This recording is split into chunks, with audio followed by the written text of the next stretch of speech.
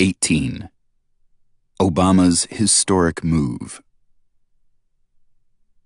The establishment of diplomatic ties between the United States and Cuba has been widely hailed as an event of historic importance. Correspondent John Lee Anderson, who has written perceptively about the region, sums up a general reaction among liberal intellectuals when he writes in The New Yorker that Barack Obama has shown that he can act as a statesman of historic heft, and so, at this moment, has Raul Castro. For Cubans, this moment will be emotionally cathartic as well as historically transformational. Their relationship with their wealthy, powerful Northern American neighbor has remained frozen in the 1960s for 50 years. To a surreal degree, their destinies have been frozen as well. For Americans, this is important too. Peace with Cuba takes us momentarily back to that golden time when the United States was a beloved nation throughout the world, when a young and handsome JFK was in office. Before Vietnam, before Allende, before Iraq and all the other miseries, and allows us to feel proud about ourselves for finally doing the right thing. The past is not quite as idyllic as portrayed in the persistent Camelot image. JFK was not before Vietnam, or even before Allende and Iraq, but let us put that aside. In Vietnam, when JFK entered office, the brutality of the No Dinh Diem regime that the United States had imposed had finally elicited domestic resistance that it could not control. Kennedy, therefore, at once escalated the U.S. intervention to outright aggression, ordering the U.S. Air Force to bomb South Vietnam, under South Vietnamese markings which deceived no one, authorizing napalm and chemical warfare to destroy crops and livestock, and launching programs to drive peasants into virtual concentration camps to protect them from the guerrillas whom Washington knew they were mostly supporting. By 1963, reports from the ground seemed to indicate that Kennedy's war was succeeding, but a serious problem arose. In August, the administration learned that the Diem government was seeking negotiations with North Vietnam to end the conflict. If JFK had had the slightest intention to withdraw, that would have been a perfect opportunity to do so gracefully, with no political cost. He could even have claimed, in the usual style, that it was American fortitude and its principled defense of freedom that had compelled the North Vietnamese to surrender. Instead, Washington backed a military coup to install in power hawkish generals more attuned to JFK's actual commitments. President Diem and his brother were murdered in the process. With victory apparently within sight, Kennedy reluctantly accepted a proposal by Defense Secretary Robert McNamara to begin withdrawing troops, National Security Action Memo 263, but only with a crucial proviso: after victory had been attained. Kennedy maintained that demand insistently until his assassination a few weeks later. Many illusions have been concocted about these events, but they collapse quickly under the weight of the rich documentary record. The story elsewhere was also not quite as idyllic as in the Camelot legends. One of the most consequential of Kennedy's decisions in 1962 was to shift the mission of Latin American militaries from hemispheric defense to internal security, with horrendous consequences for the hemisphere. Those who do not prefer what international relations specialist Michael Glennon has called intentional ignorance can easily fill in the details. In Cuba, Kennedy inherited Eisenhower's policy of embargo and formal plans to overthrow the regime, and he quickly escalated them with the Bay of Pigs invasion. The failure of the invasion caused near hysteria in Washington. At the first cabinet meeting after the failed invasion, the atmosphere was almost savage. Under Secretary of State Chester Bowles noted privately, there was an almost frantic reaction for an action program.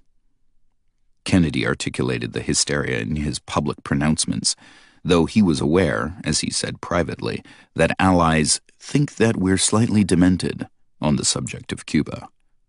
Not without reason. Kennedy's actions were true to his words. There is now much debate about whether Cuba should be removed from the list of states supporting terrorism. Such a question can only bring to mind the words of Tacitus that crime once exposed had no refuge but in audacity. Except that it is not exposed, thanks to the treason of the intellectuals. On taking office after Kennedy's assassination, President Lyndon Johnson relaxed the reign of terror, which nonetheless continued through the 1990s. But he was not about to allow Cuba to survive in peace. He explained to Senator William Fulbright that though I'm not getting into any Bay of Pigs deal, he wanted advice about what we ought to do to pinch their nuts more than we're doing. Latin America historian Lars Schultz observes that nut pinching has been U.S. policy ever since. Some, to be sure, have felt that such delicate means are not enough. Take, for example, Richard Nixon's cabinet member Alexander Haig, who asked the president to just give me the word and I'll turn that effing island into a parking lot. His eloquence captured vividly the long-standing frustration in Washington about that infernal little Cuban republic, Theodore Roosevelt's phrase as he ranted in fury over Cuban unwillingness to accept graciously the invasion of 1898 that would block their liberation from Spain and turn them into a virtual colony. Surely his courageous ride up San Juan Hill had been in a noble cause. Overlooked commonly is that African-American battalions were largely responsible for conquering the hill. Historian Luis Perez writes that the intervention, hailed at home as a humanitarian act to liberate Cuba, achieved its actual objectives. A Cuban war of liberation was transformed into a U.S. war of conquest, the Spanish-American War in imperial nomenclature, designed to obscure a Cuban victory that was quickly aborted by the invasion. The outcome relieved American anxieties about what was anathema to all North American policymakers since Thomas Jefferson, Cuban independence. How things have changed in 2 centuries. There have been tentative efforts to improve relations in the past 50 years, reviewed in detail by William Leo Grand and Peter Kornbluh in Back Channel to Cuba. Whether we should feel proud about ourselves for the steps that Obama has taken may be debated, but they are the right thing, even though the crushing embargo remains in place in defiance of the entire world, Israel excepted, and tourism is still barred. In his address to the nation announcing the new policy, the president made it clear that in other respects, too, the punishment of Cuba for refusing to bend to U.S. will and violence will continue, repeating pretexts that are too ludicrous for comment. Worthy of attention, however, are these words of the president. Proudly, the United States has supported democracy and human rights in Cuba through these 5 decades. We've done so primarily through policies that aim to isolate the island, preventing the most basic travel and commerce that Americans can enjoy anyplace else. And though this policy has been rooted in the best of intentions, no other nation joins us in imposing these sanctions, and it has had little effect beyond providing the Cuban government with a rationale for restrictions on its people. Today, I'm being honest with you. We can never erase the history between us.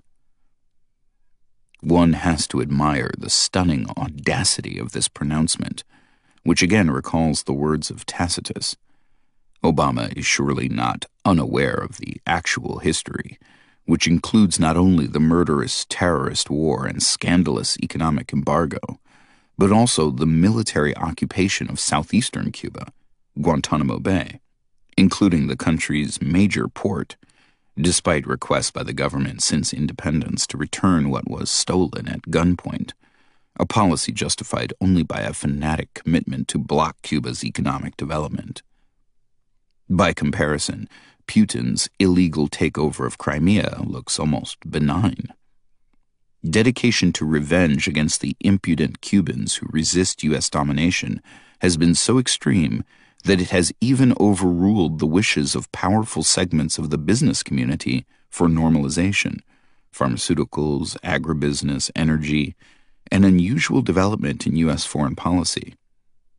Washington's cruel and vindictive policies have virtually isolated the country in the hemisphere and elicited contempt and ridicule throughout the world.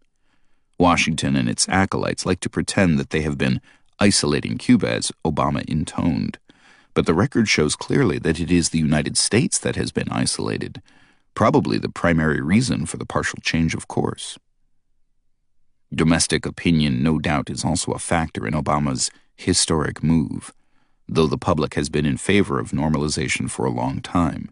A CNN poll in 2014 showed that only a quarter of Americans now regard Cuba as a serious threat to the United States, as compared with over two-thirds 30 years earlier, when President Reagan was warning about the grave threat to our lives posed by the nutmeg capital of the world, Grenada, and by the Nicaraguan army, only 2 days' march from Texas.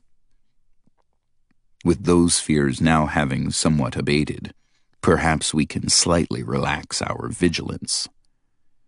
In the extensive commentary on Obama's decision, a leading theme has been that Washington's benign efforts to bring democracy and human rights to suffering Cubans, sullied only by childish CIA shenanigans, have been a failure. Our lofty goals were not achieved, so a reluctant change of course is finally in order. Were the policies a failure? That depends on what the goal was. The answer is quite clear in the documentary record. The Cuban threat was the familiar one that runs through Cold War history. It was spelled out clearly by the incoming Kennedy administration. The primary concern was that Cuba might be a virus that would spread contagion. As historian Thomas Patterson observes, Cuba, as symbol and reality, challenged U.S. hegemony in Latin America. The way to deal with the virus is to kill it and inoculate any potential victims. That sensible policy is just what Washington pursued, quite successfully. Cuba has survived, but without the ability to achieve its feared potential. And the region was inoculated with vicious military dictatorships, beginning with the Kennedy-inspired military coup that established a terror and torture regime in Brazil shortly after Kennedy's assassination. The generals had carried out a democratic rebellion, Ambassador Lincoln Gordon cabled home. The revolution was a great victory for a free world, which prevented a total loss to West of all South American republics, and should create a greatly improved climate for private investments. This democratic revolution was the single most decisive victory of freedom in the mid-20th century, Gordon held, one of the major turning points in world history in this period, which removed what Washington saw as a Castro clone. Much the same was true of the Vietnam War, also considered a failure and a defeat. Vietnam itself was of no particular concern, but as the documentary record reveals, Washington was concerned that successful independent development there might spread contagion throughout the region. Vietnam was virtually destroyed. It would be a model for no one. And the region would be protected by installing murderous dictatorships, much as in Latin America in the same years. It is not unnatural that imperial policy should follow similar lines in different parts of the world. The Vietnam War is described as a failure, an American defeat. In reality, it was a partial victory.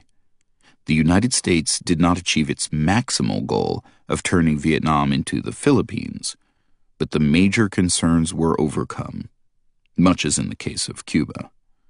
Such outcomes therefore count as defeat, failure, terrible decisions. The imperial mentality is wondrous to behold.